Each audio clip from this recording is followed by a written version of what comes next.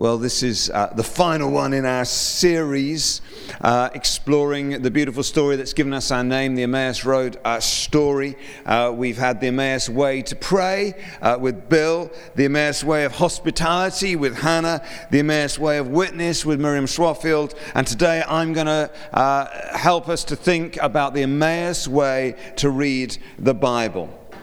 I'm not going to do the story because you've heard it lots of times, but you remember how those two commuters are walking home from the capital city, from Jerusalem to Emmaus, discussing the events of the Easter weekend, and Jesus turns up walking with them, and they don't recognize him. And then as they begin to talk to him, we read, beginning with Moses and all the prophets, Jesus explained to them what was said in all the scriptures concerning himself. So Jesus used the Old Testament, the scriptures they had, to show how it all points to him. And then a little later, the couple reflected after Jesus had disappeared, were not our hearts burning within us while he talked with us on the road and opened the scriptures to us? Imagine Jesus leading you in a Bible study and how your heart would burn within you when that happened. Jesus clearly knew the scriptures, he loved them, and he was able to expound them skillfully and powerfully. As a kid, he kind of got stranded at the temple one day. His mum and dad kind of forgot about him. I won't ask you to raise your hand if you've ever forgotten one of your dearly loved children, but it's some comfort that happened to Mary, the mother of Jesus. She lost Jesus, embarrassing when it's the Messiah. And they found him, and he was there plying the religious leaders, the theological brains of the day with questions because of his love, even as a 12-year-old, for the Bible. Fast forward, and Jesus is age 30, and he's just starting his ministry, and he goes into the wilderness, and he is fiercely tempted by the evil one, and he responds to those temptations with the Bible, with the words of Scripture. When you're under temptation, the enemy's number one strategy is to make it feel like the truth. And if he turns up in front of you with like pointy horns and a fork and goes, do this, you're going to go, you're Satan, you're basically bad news. No. So he comes and lies to us through our feelings. And so whether those temptations come to us financially, relationally, hormonally, whatever it is, it feels like an internal urge. We want to give in to the temptation. And when the ocean of circumstance is sweeping us along, peer pressure, the waves of all kinds of temptation, we must be anchored in the Word of God, because it's like a rock that you can cling to in the stormy sea. It is true, truer than your feelings today or tomorrow, truer than your own opinions. It is the truth of the ages. And then on the cross, Jesus, even there, under excruciating agony, quotes the scriptures. So deeply embedded within him are these words. And I believe that this same Jesus wants to draw alongside each one of us this morning on our journeys. And he wants to open the Bible to us in a new way, so that our hearts might burn as he shows that they all point to him. Lee Mack, the comedian, was on Desert Island Discs. No, previous one. That's it. Was on Desert Island Discs. And as you know, at the end of Desert Island Discs, you are told that on your desert island you're going to be allowed the entire works of Shakespeare and the Bible. And then you can have one other luxury. And it's become cool. One or two sort of ardent atheists announced they wouldn't want the Bible, which thereby shows their massive levels of prejudice, because if someone's offering you the best-selling book in world history and you say, I actually choose to not have it with me, you're revealing that you are no longer open-minded in any shape or form whatsoever for the God you don't believe in to break in. Let's be quite clear where the prejudice is in our culture right now. And on a day when we learn that the censors have banned a film made by the Church of England, which is simply the words of the Bible, the Lord's Prayer, which they wanted to show in cinemas around the country before Star Wars, and it's been banned, it's been censored because apparently it's too offensive. There isn't a single word in this 1-2 minute video that isn't just straight out of the Bible. But apparently that's too offensive. So this is the culture that we are now living in. But Lee Mack, when he was offered, the Bible, the works of Shakespeare on his desert island, said something really interesting. He said, "I'm glad you get the Bible, because I would read the Bible. I think it's quite odd that people like myself who are in their 40s are quite happy to dismiss the Bible, but I've never actually read it." I always think that if an alien came down and you were the only person that they met and they said, "What's life all about? What's Earth about? Tell us everything." And you said, "Well, there is this book out there that purports to tell you everything, but some people believe it to be true, some people don't believe it to be true." But then they say, "Wow, what's it like?" And you go, "Don't know, I've never actually got round to reading it." It would be an odd thing, wouldn't it? So at the very least, I would read the Bible on my desert island. He's right. Emmaus is a Bible-believing community. In other words, the Bible is authoritative for us in everything we seek to think and do. We believe that the Bible is the inspired word of God. It is the primary way, not the only way, but the primary way in which God speaks to us. Paul, writing in 2 Timothy chapter 3, says, "All Scripture is God-breathed and is useful for teaching, rebuking, correcting and training in righteousness, so that the servant of God may be thoroughly equipped for every good work." So the Bible is here to equip you to live effectively a good life, and it is there. It's useful for teaching you, but also for rebuking you. Just give me a wave if you've ever felt rebuked by this book. Yeah, it can challenge us, can't it? Someone once said, "It's not the bits of the Bible I don't understand I have a problem with, it's the bits I do understand and wish I didn't understand because they're so challenging." We believe the Bible is inspired, breathed, literally inspired, breathed by God, but we also believe that the Bible is infallible, completely trustworthy and reliable. Now, please note, infallibility is not the same as inerrancy. Inerrancy would mean there is no single error of any kind whatsoever in the pages of Scripture. This is where I might be about to get into trouble. It is possible that there are one or two tiny little bits in the Bible, because the Bible was written by human beings who are men and women of their time who just didn't quite understand things. And it's possible there's one or two slight little errors in there without it in any way detracting from the infallibility and inspiration of this book. So here's an example. I'm sure you're all familiar with Leviticus chapter 11, verse 6. Doubtless, it's one you've been meditating on deeply even this morning. Leviticus 11:6 is fascinating because it bans the Jewish people from eating rabbits. And it says the reason you can't eat rabbits, they are non-kosher, is they chew the cud. Now, even if you only had a rabbit aged 10 in a hutch somewhere at home, you know, hang on, Flossie didn't chew the cud. She did kind of eat with a sideways jaw motion, but it wasn't chewing the cud. Well, whoever was watching rabbits that day as they wrote the Bible went, looks suspiciously like chewing the cud. Banned. And therefore, for generations, Jewish people can't eat rabbits. It was just zoologically wrong.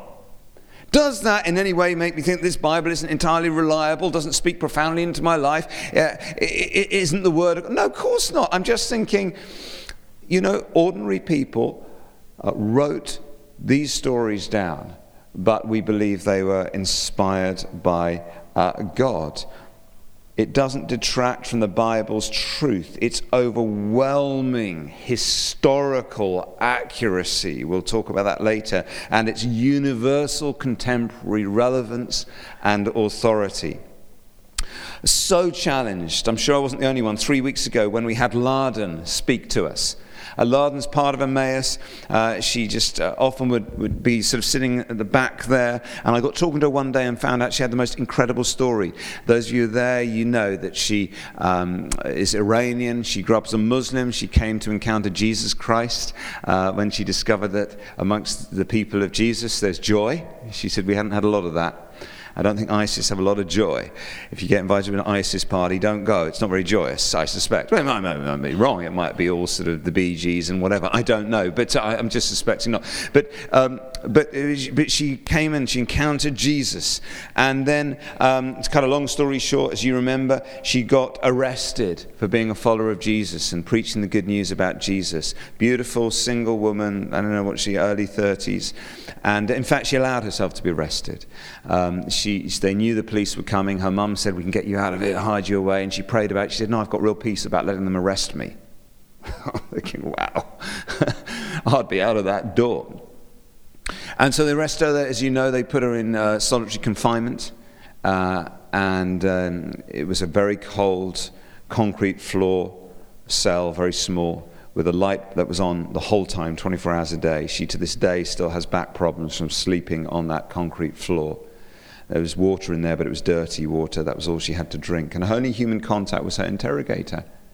And she said, do you remember? She said, my greatest pain was that it was the first time in my Christian life that I hadn't had the Bible. I couldn't read the Bible every day. That was my greatest tragedy. I'm thinking, you're in solitary confinement, sleeping on a concrete floor, drinking dirty water with the only human contact being an interrogator, and your greatest pain is that you didn't have your Bible with you. And I must confess, I was thinking, how many days of my life have there been when I didn't even pick this book up? I mean, I'm challenged by this woman's example. And then you remember the interrogator said to her, I'm the king of this prison, this is my kingdom, and I will let you go soon. What I say goes. And she got really excited, and every time she was in her cell, every time she heard a noise at the end of the corridor, she thought, this is the interrogator coming to release me. And it didn't happen, and then the Lord rebuked her. The Lord said to her, Larden, he's not the king of this prison, I am, and you will be released when it's my timing. And she said she got down on the floor and repented of not trusting God enough. I'm just thinking, oh my goodness.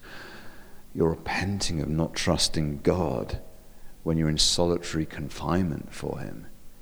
And so she said, I trust you. And she did a deal with God. She said, if I have to spend the rest of my life in this prison, that's okay. If you'll just give me 1 week to go out and preach the good news of Jesus. Oh my goodness. Do you remember she stole a pen from her interrogator and began to write Bible verses on the wall of her cell? You can take the Bible away, but you can't take the Bible out of your heart and your mind. And she said the Holy Spirit was reminding me of verses I hadn't even memorized. Love for the Bible.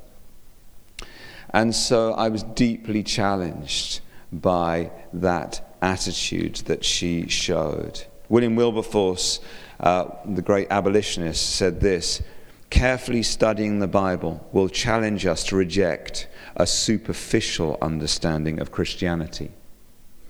And it will impress upon us that it is imperative not to simply be religious or moral, but also to master the Bible intellectually, to integrate its principles into our lives morally, and put it into action what we have learned practically. The Bible, he says, is one of God's greatest gifts to humanity. It seems ludicrous that we have to exhort people to study it. And so I was thinking about the Bible in my own life, and you'll have your own stories. In the video of my life, there are so many snapshot moments when the Bible has been my greatest sustenance, wisdom, comfort, and strength. I was thinking how when I was 18 years old and I'd given up on Christianity, decided it was all rubbish, and a complete stranger came up to me and said, I've got a picture in my head for you. The picture is, I saw a candle burning in a room and suddenly the flame went out and it went dark. The whole room went dark. And then the candle reignited and it burnt brightly and it lit up the whole room. Do you know what it might mean? And even though I wasn't sure if I believed in God, I thought, well, if there is a God, I think he is speaking, because I was like a candle that had gone out. The whole room was dark. And if there was a God, he was saying the light was coming back. But I had no idea what to do about it.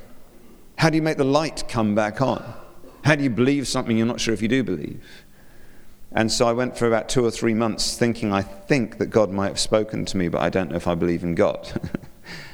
And then it was Christmas time, and I was sorting through some Christmas cards on my grandparents' mantelpiece in Scotland. when God spoke to me. And it was a Bible verse written on the back of one of the cards, funnily enough. And the words jumped out, and if you like, they smacked me around the head, defibrillated my heart, woke me up, and suddenly adrenaline was shooting through every neural pathway in my system. By the way, I suspect adrenaline can't go through neural pathways, so don't email me about that. You're a tough crowd. The verse that jumped out at me said this: your light will shine when you spend yourself on behalf of the poor and satisfy the needs of the oppressed. Isaiah 58. And I knew God had spoken to me, and I knew it so strongly that if every person in the world had said, God hasn't spoken to you, I would still have known he had. I remember I put on my coat, went out the house, walking through the rain all around the block, trying to get my head around what to do about the fact that the living God had just told me I had to spend myself on behalf of the poor, and the light would come back in my life. Fast forward a little bit. I'd been in McDonald's in Kowloon in Hong Kong. I think I'd just got a strawberry sundae. And I was coming back eating it, and I got a message. There was a phone call from my mum in the office. I went into the office and I heard my mother's voice telling me that my father had died of a heart attack on a beach on the Isle of Wight. And I suddenly felt quite alone. And I remember I went to my little tin hut that I was staying in. What do you do when there's no one else that you know within thousands of miles who knows the one that you've just lost? And I remembered that I still had a Father in heaven. And I remember getting my Bible open and kneeling down by my bed and reading Psalm 23. Yea, though I walk through the valley of the shadow of death, you are with me. Your rod and staff, they comfort me. And it brought comfort to me in a way that nothing else could. I'll give you so many other examples, but here's one. Just at the moment, some of you will know that we're looking for a venue, we're looking for a home for this church. We grow quite fast, and the Lord has spoken to us clearly about that, and a very exciting possibility has just emerged, and we are in the process perhaps of bidding for somewhere over the next 12 days or so. And if you don't know about that and you're in a collective, talk to your collective leader and they'll give you the information. But I've been praying and reflecting on 2 Samuel 7 verse 10, which says this: I will provide a place for my people, and I will plant them so that they can have a home of their own and no longer be disturbed. And so I've been praying that scripture. I've been saying, come on then, Lord, provide a place for your people. Plant us so that we can have a home and no longer be disturbed. The word of God again and again in my life, just speaking, comforting, bringing guidance and wisdom. We live in a world that is in turmoil, morally, politically, economically, socially, at every metric you could possibly think of, there is disruption, confusion. We are awash, we are helpless and hopeless. There are people in this church who work in the center of power, people who come along to these meetings in number 10 Downing Street every day, and the guilty secret they have is, we're still trying to work it all out. How do we do this stuff? What is absolutely true in our lives and in our worlds? And for millions of people, the Bible serves that purpose and has done so for thousands of years, anchoring us in something bigger than ourselves. That's why it sells 44 million copies every single year, and they no longer put it on the bestseller list because it would be number one every single month. They're embarrassed that Harry Potter and the Shades of Grey don't even touch the Word of God. 2,000 years later, it's still the biggest selling book in the world because it's truth and it's hope. And when we try and put together a video and just show the Lord's Prayer in the cinemas, we're told it's offensive. How offensive is that? Sorry, I'm getting passionate. I'll calm down. Goodness sake. Who are we without this book? Who are we without this word, this truth, this absolute, this guide, this light, this bread? We'll lose our history, we'll lose our culture, and we'll have no clue about our destiny without the word of God. It is the building block of our culture. If you step into the Palace of Westminster, Dave Landrum knows this well, in the central lobby there. This is the central lobby between the House of Lords and the House of Commons. And inscribed there in the floor is the scripture that says, unless the Lord builds the house, ye labour in vain. Unless the Lord builds the house of Westminster, it's all a waste of time. When a queen or a king is crowned in this country, according to our own constitution, as they sit there with the crown on their head and the scepter in their hand, they are presented with a Bible and these words, we present you with this book. It is the most valuable thing this world affords. Wow! You're being made the ruler of millions of people. You're being handed castles and palaces. You've got a gold crown on your head. And you're given this book and said, this is the most valuable thing our world affords.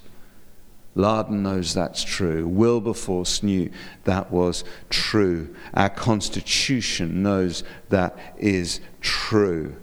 It is an absolute in a relative universe. I love that story of, you probably know it, the chap in Leicester whose job many years ago was to sound the great siren, the bell, at 4 p.m. every day in the local factory so that all the workers knew when to knock off work. It's his job. He took it very seriously. And so on his way into the factory every morning, it just so happened he passed a clockmaker. And he would always stop and pause and look at all the clocks in the window, and he would just set his watch to make sure that he had it exactly right, 4 p.m. And then he'd go in and he'd sound the alarm. Well, one day, his watch went wrong, and so he went into the clockmaker and he said, look, I need this fixed. And he said, I'm so grateful. I don't know if you've ever seen, but I stop by your window every single day just to make sure my watch is exactly right, because I am the guy who sounds the siren at 4 p.m. every day just up the road. You might have heard it. And the watchmaker said, oh, that's awkward. He said, why is it awkward? He said, what I do is every single day at 4 p.m. when the siren goes, I go and check all my watches to make sure they're exactly synchronized. Our world is a lot like that, isn't it? We're all just surfing off each other, peer pressure, public opinion, political ideology, what just happens to be carried along by the winds of change, the zeitgeist of the time. How do we know what is true? What if there is something that is bigger than us? That is the inbreaking of the Creator, revealing His purpose, His values, the way we are to live. This book is morally as well as historically trustworthy. For example, there were some historians who said that old bit about Pontius Pilate, not right. We found no evidence that there was any kind of governor called Pontius Pilate in Judea at that time. And then in 1961, on the Israeli coast, some archaeologists dug up some stone tablets that went Pontius Pilate, governor, Judea. And they went, oh, so sorry, everybody. The Bible was actually right. We were wrong all that time. Fast forward a little bit. People used not to like the story about Samson. He had his eyes pulled out, and in his rage, having been, betrayed by this woman because he had a bit of a problem with lust, and he's there, and he goes out. Do you remember? And he pushes on the pillars of this Philistine temple and brings the whole thing down on top of him. And they said, hang on a second. How long were his arms? Was he a gibbon? I mean, how did he reach the... You'd have to be very strong. This is an experiment. How strong would you have to be to push in all this? And then in 1972 in Tel Aviv, they dug up a Philistine temple from around that era. And they went, oh, it had wooden pillars and they were extraordinarily close together. Sorry. And then fast forward a little bit. 1990, Tel Dan, a place called Tel Dan. They dug up a stone slab listing the rule in the dynasty of David. We go through the historical accuracy of this book is extraordinary. So maybe you hear all this, you go, oh, that's fine, Pete. We kind of didn't need to come to church. We're told the Bible's a big deal. We're aware of that. It's kind of important. It's the Word of God, all that stuff. I think it's wonderful. It's wonderful to hear that it's historically accurate, that I'm now completely free to eat rabbits. I feel deeply reassured that if I needed to push down a Philistine temple 3,000 years ago, I could have given it a shot. These things are great. It's wonderful. But, Pete, I still find the Bible confusing. I can find it boring sometimes.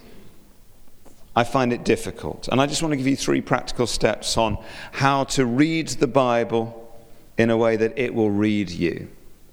How to use the Bible well. And the first step is this. When you come to any bit of the Bible, try to understand it, obviously. What was the original writer saying? That might sound obvious, but it's amazing how few Christians do that. They jump to applying it to their situation. For example, the book of Revelation says, it says this, and it means that this person is the Antichrist. And they don't stop to go, but whoa, at the time, what was John on the island of Patmos actually writing about? Assuming he wasn't in some kind of weird trance. And we know he was writing to some actual churches who were under massive persecution. So we have to ask about the context of the writer, what they were trying to say. What was the literary context?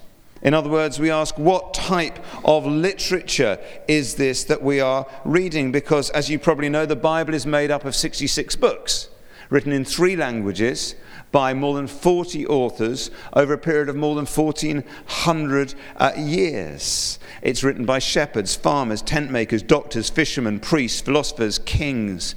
And it isn't just one type of literature, it's lots of types. There's poetry in there, there's history, biography, allegory, mythology, eroticism, wisdom literature. Yes, I did say eroticism, apocalyptic predictions, letters, sermons. There's all kinds of literature in these 66 books. And so you read them differently. I hope you do. I hope you don't go out on date night and say, oh, darling, I just want to read you a bit from a physics textbook. I mean, we understand there's different types of literature for different environments, different moments. We must read the Bible according to its literary context. For example, throwing the cat out amongst the pigeons here, can I suggest that the book of Genesis was not written as a science textbook? Uh-oh. Prepare the inbox. We must also ask questions about cultural context. What did this mean in the original cultural context in which it was written? And by the way, if you're saying, well, I don't have a clue, I don't know. Well, it's worth investing in some commentaries, some Bible commentaries. Yes, books. You cannot get these on Google. It's stunning. You can get really rubbish commentaries on Google, like Matthew Henry. It's rubbish. It's not worth reading Matthew Henry's commentaries everywhere on the internet, but it's not very good. The best series to get, I think, are made by IVP, and they're called The Bible Speaks Today, BST, and you can buy one for pretty much each book of the Bible, and you get people like John Stott, who was a big deal, explaining the book of Romans to you. And I think if someone like John Stott has taken the trouble to explain the book of Romans to me, I might spend £5 on buying the book. So just a thought. But if you're thinking, well, how do I invest a little bit in this stuff? What was the cultural context? We ask these questions all the time. I can tell because I think there are almost no women here with any covering on their head, even though there's a bit in the Bible that says women in worship, a church, should have their heads covered. Why? Are you a bunch of disobedient heretics? No, it's because you understand that Paul was writing in a context where for women to expose their hair in public was almost an act of prostitution. It was seen as so erotic.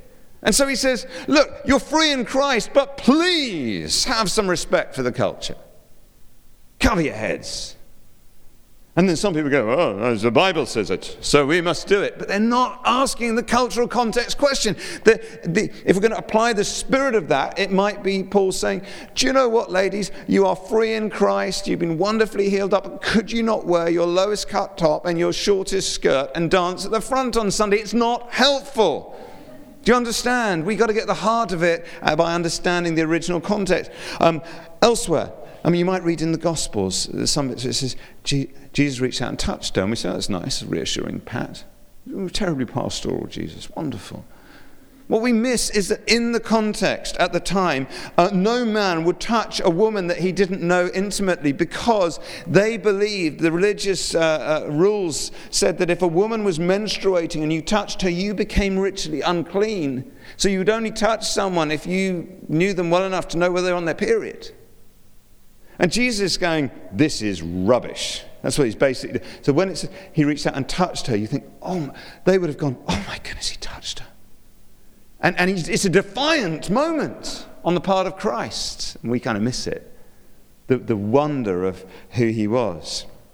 Oh, let's take another one. We talk about the phrase turn the other cheek, and as many of you know, that comes from Jesus. He taught us that you should turn the other cheek. But let me explain just a lovely bit of historical context on that. Chris Leach, come and let me hit you a second, if that's all right. Chris is our chairman, so this is something I've been wanting to do for a while. Now, Jesus says, if someone hits you on the right cheek, which is your right cheek, very good, then you should allow them to hit you on the left. Okay? Turn the other cheek. And we go, basically Jesus is saying, ultimate pacifism, just allow people to walk all over you. So we're just going to do this a second, if that's all right. So right cheek is this. You can act a little bit. I mean, this is pathetic, Chris, frankly. So otherwise I'm going to have to actually do it. So right cheek is this. Oh, that's so good. Hands still in pockets, but pretty good. And then he offers me left cheek. Okay. Good.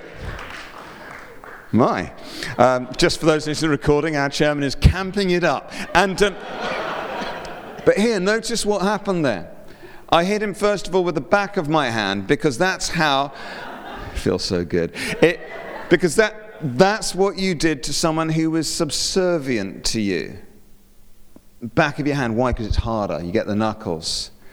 If someone was your equal, you would hit them with the flat of your hand on the left cheek. So here's what Jesus is saying when we know a bit about the historical context. He's saying, if someone just treats you as a slave, as a nothing, you stand up, you look them in the eyes, and you say, this time you're going to hit me again.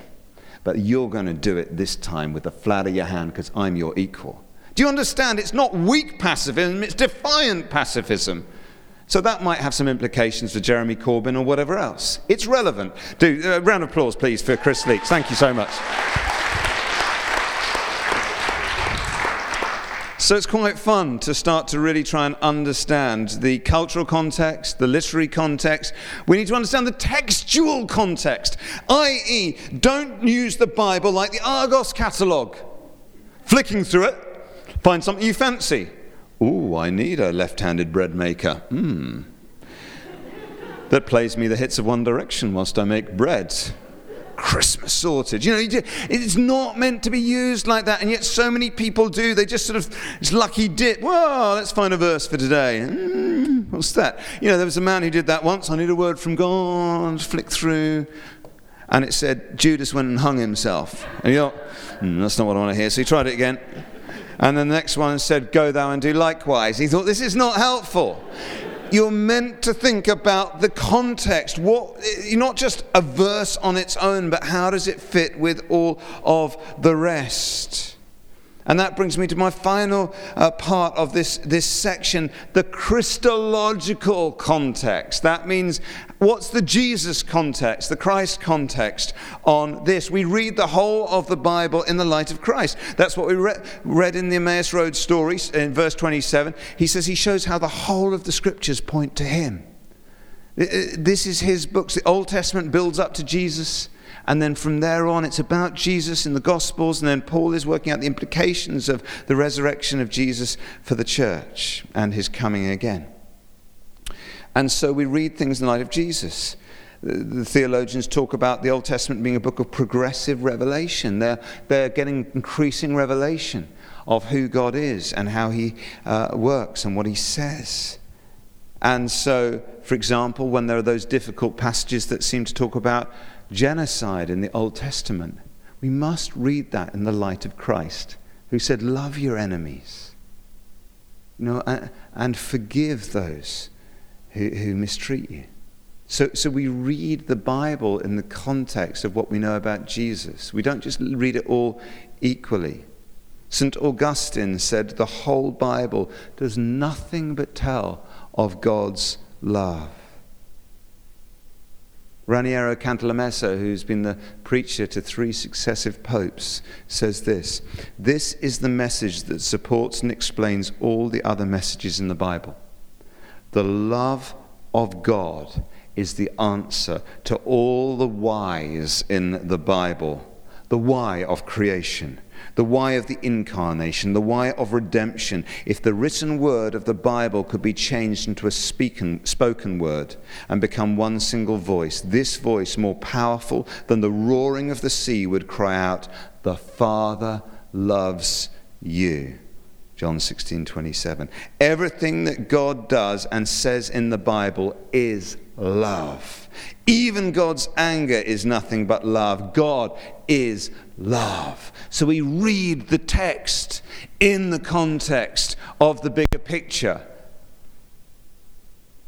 So we think about the literary context, the cultural context, the textual context, the Christological context. Lots of contexts. All I'm trying to say is, first of all, when you come to the Bible, try to understand it. What was the original writer trying to say? But secondly, explore it. Explore what God might be saying to you now through it. Not just what was the author trying to say back then, but here today, now, in the circumstance you're in. What might God be saying to me today through it, because we believe it is living and active and relevant to us today. D.L. Moody, the great preacher, said the Bible was not given to increase our knowledge, but to change our lives. Martin Luther, the great reformer, said Scripture is the manger in which the Christ lies. Don't let us inspect the cradle and forget to worship the baby. And so we don't want to just understand the Bible, we want to use it devotionally. We want to let God speak into our lives through it. And there are many ways you can do that. One of the things I love to do is, say I'm reading something from one of the Gospels, the story of Jesus. I love to use my imagination to read between the lines, really think my way into the story. I might ask the 5 senses question. So, for example, if you take Jesus on the Sea of Galilee calming the storm, you remember that one? He's out in the boat, he falls asleep, and the disciples are there. Seasoned fishermen have lived their whole lives on this particular lake, but they think they're going to drown. It's that stormy. And they wake Jesus up, he stands up, he rebukes the storm and calms the waves. And they fall on their knees and go, "You really are the Lord." So fine, we could do questions about the historical context, but let's use our 5 senses on it. Okay, this is how we can start to use it devotionally. So first of all, I might think, what are we hearing? You think, and then there's that banging. You know, when a wave hits the side of a boat, bang, bang, and things are getting thrown about. Oh, I just heard Peter blaspheme. Oh my goodness, I didn't know that was in the Bible. He got hit on the head, you know? And there are raised voices. You know those slightly tense raised voices when people are scared. And so you're hearing all of that. And maybe there's ropes flapping around. And I'm thinking, what are we smelling? Oh my goodness, a fishing boat. There's fish in the boat. In fact, in the bottom of that boat, there is a fish. It's bleeding. It's dead, but that's not nice. I'm going to chuck that out of the boat. I can smell fish in there, and that damp smell. And also, they're men, and they've been up all night, and they've been working quite hard. There's a bit of BO floating around here. Did you ever know there's BO around Christ? You never thought of that? There is. I've smelt it. Do you understand? As you start to use your 5 senses, the thing comes alive. And do you know what? Before long, you find yourself in the boat. And then, this is where it gets really interesting. You start to think, Jesus, can I just chat to you about this a little bit? And we're going to move on to our 3rd point here. Can I just chat to you? I feel like you're asleep in the boat. I'm under a lot of pressure right now. I'm really scared about a bunch of things. And you're sleeping? Could you please trouble yourself to wake up? I kind of need you right now. I feel like I'm drowning. Could you please speak peace to the storm? Could you you are kind of the Lord. You're a big deal around here. Could you just calm things down for me a bit? And then maybe I spend a bit of time and I start to feel that beautiful peace of God settling in on my life. And realizing maybe it's going to be okay. And it's like the storms settle down. You know, sometimes you can't change your circumstance, but you can always change your relationship to the circumstance. Jesus really helps with that. And then you find yourself falling on your knees going, you really are the Lord. Just worship you. I'm so grateful I've got you in the boat with me. You understand? This was not a study exercise. This has become a deeply devotional exercise. And so we start to allow God to speak through the scriptures, between the lines, within the words. We ask, what is the text saying? What is God saying? And what am I going to say to him about it? We don't just study the Bible. We pray the Bible. Let me read you a beautiful quote as we finish from Mark Batterson, who wrote a terrific book on prayer called The Circle Maker. What I'm about to share has the power to revolutionize the way you pray and the way you read the Bible.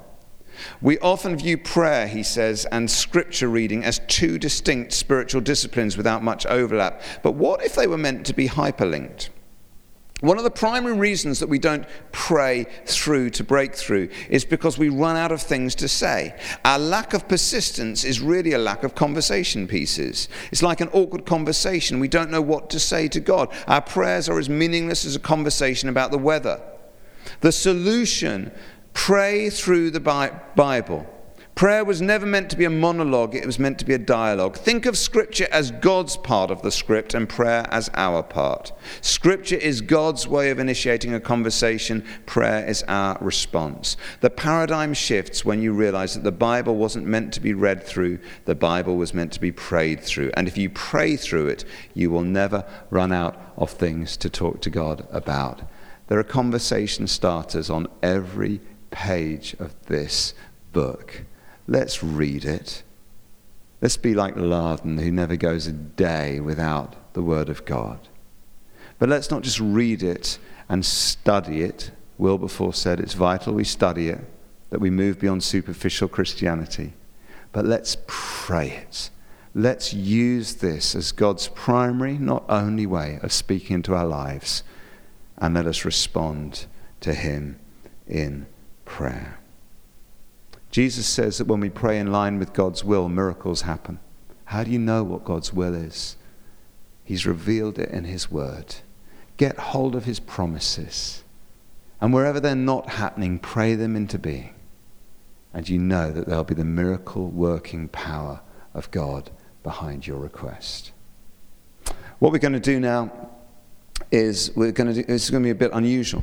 We're going to finish by listening to God together, by feeding on his word together. And so the band's just going to come up, if that's all right, guys. Wow. Did you finish your cigarette all right, John? Okay, good. This is for visitors. You don't smoke, do you? No, you don't smoke. I could see the third raft of emails on its way to me. Jesus says, man shall not live, woman shall not live by bread alone, but by every single word that proceeds from the mouth of the Father. Every word that the Father speaks. And so he's saying that you don't just get hungry physically, right? Of course we do. We want food. Unless there's something wrong with us, we long for food when we get hungry. And if we don't eat, we get lethargic and we waste away. He's saying just as you know that's true physically, it's also true spiritually. There is a craving in your soul for the Word of God. The comfort, the wisdom, the revelation, the challenge and rebuke, the encouragement of Scripture. And if you don't feed spiritually on the Word of God, you'll fade away. You'll be half the person you can be. You'll lack spiritual energy. You'll merely be marooned in your own circumstance and psychology, never raised above it by the purpose and the Word of God. And so we want to feed on the Word of God. So what we're going to do now, just as the band plays slightly new age style music, is can I just encourage you to... Should we have a whale noise?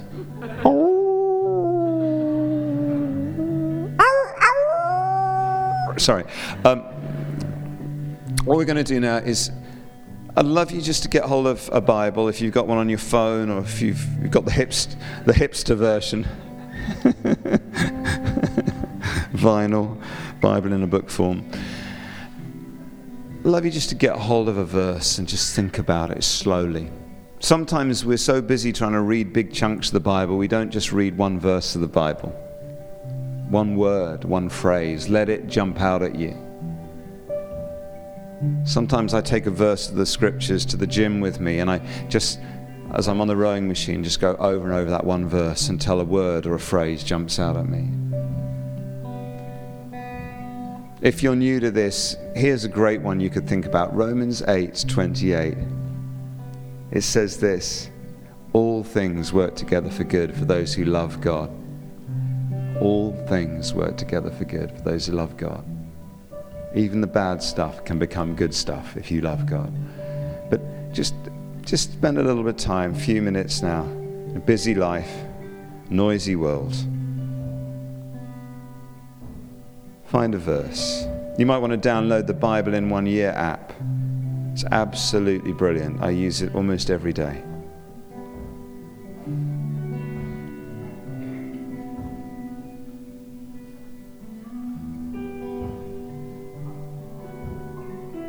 Read a verse, think, what was the original writer trying to say? And then ask, what might God be trying to say to me through this? And you might want to then just pray it. Just talk back to him about whatever that one thing is you get out of that verse.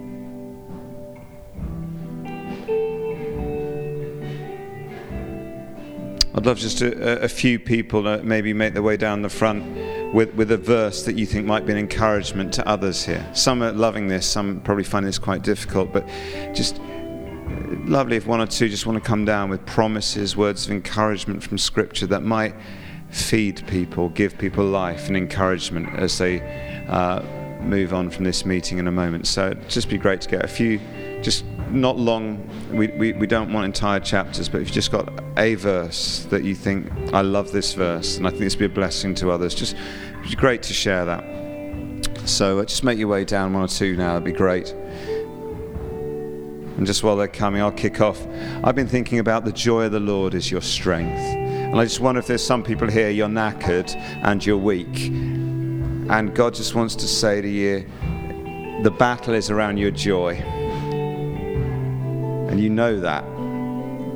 And he's asking you just to think, what are the sources of joy in your life and how can you embrace those? Because that's where he will give you strength from. So the joy of the Lord is your strength. Maybe that's for someone. Sam.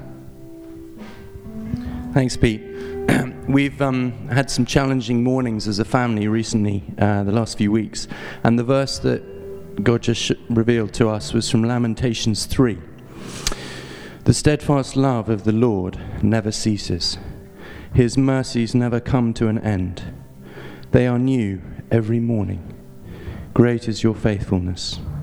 The Lord is my portion, says my soul.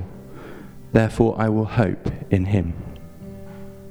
So each morning this week, that's what we'll do. Beautiful. So we read it, and then we pray it. We pray it into being. Who's next? Just come on through. Don't just first come, first serve. Mine ties into that really well. Psalm 36, verse 5. Your steadfast love, O Lord, extends to the heavens, your faithfulness to the clouds. Brilliant. Beautiful reminder. Who's next? I have Proverbs 23, verse 17, which says, "Do not let your heart envy sinners, but always be zealous or passionate for the fear of the Lord." And that always helps me, because sometimes I struggle like comparing myself to other people, like maybe looking for a magazine and being like, oh, she's so pretty, and I want to be like that, and I want to be like this, and I get jealous of other people, when actually the Bible reminds us that we're all sinners, and actually we should be passionate for the fear of the Lord, not actually comparing ourselves to other people, but actually comparing ourselves to Jesus, and that being who we want to aim for. So Yeah, don't trade being pretty for a few years for being ugly on the inside. Choose lifelong beauty, and it'll filter through to the way you look. Who's next? The verse that came to my mind is James 3, verse 17. And it says, but the wisdom that comes from heaven is first of all pure, then peace-loving, considerate, submissive, full of mercy and good fruit, impartial and sincere. And it just really reminds me that nothing can beat the wisdom of God. Brilliant. So some of you here might just think, right, I'm going to think about James 3, verse 17 tomorrow, and I'm going to pray about each of those words, because I want to be wiser. And there's a beautiful list there. How could I be more sincere today? A little bit less sarcastic, etc. So that's James 3:17. Who's next? This is just my verse of the day. Quite a few of you might have this, but it just says, it's Isaiah 25, verse 1. Lord, you are my God. I will exalt you and praise your name. For in perfect faithfulness you have done wonderful things, things planned long ago. That's beautiful. Okay, last one. Hi, this is basically just like not worrying about the future, and it's Proverbs 31:25. She's clothed with strength and dignity and laughs without fear of the future. Whatever comes your way, you just need to just believe in God that He'll be there for you, and He will. Thank you so much. Isn't it cool that we've got these riches to help navigate us through life and anchor us in something bigger than us, knowing there's a God of love, He's with us, He's for us. So let's just stand together and let's just draw all of this together. One final song. This is one of the ways we pray back to God the truth of Scripture. These songs are just singing prayers and singing His words to us. So let's finish with this.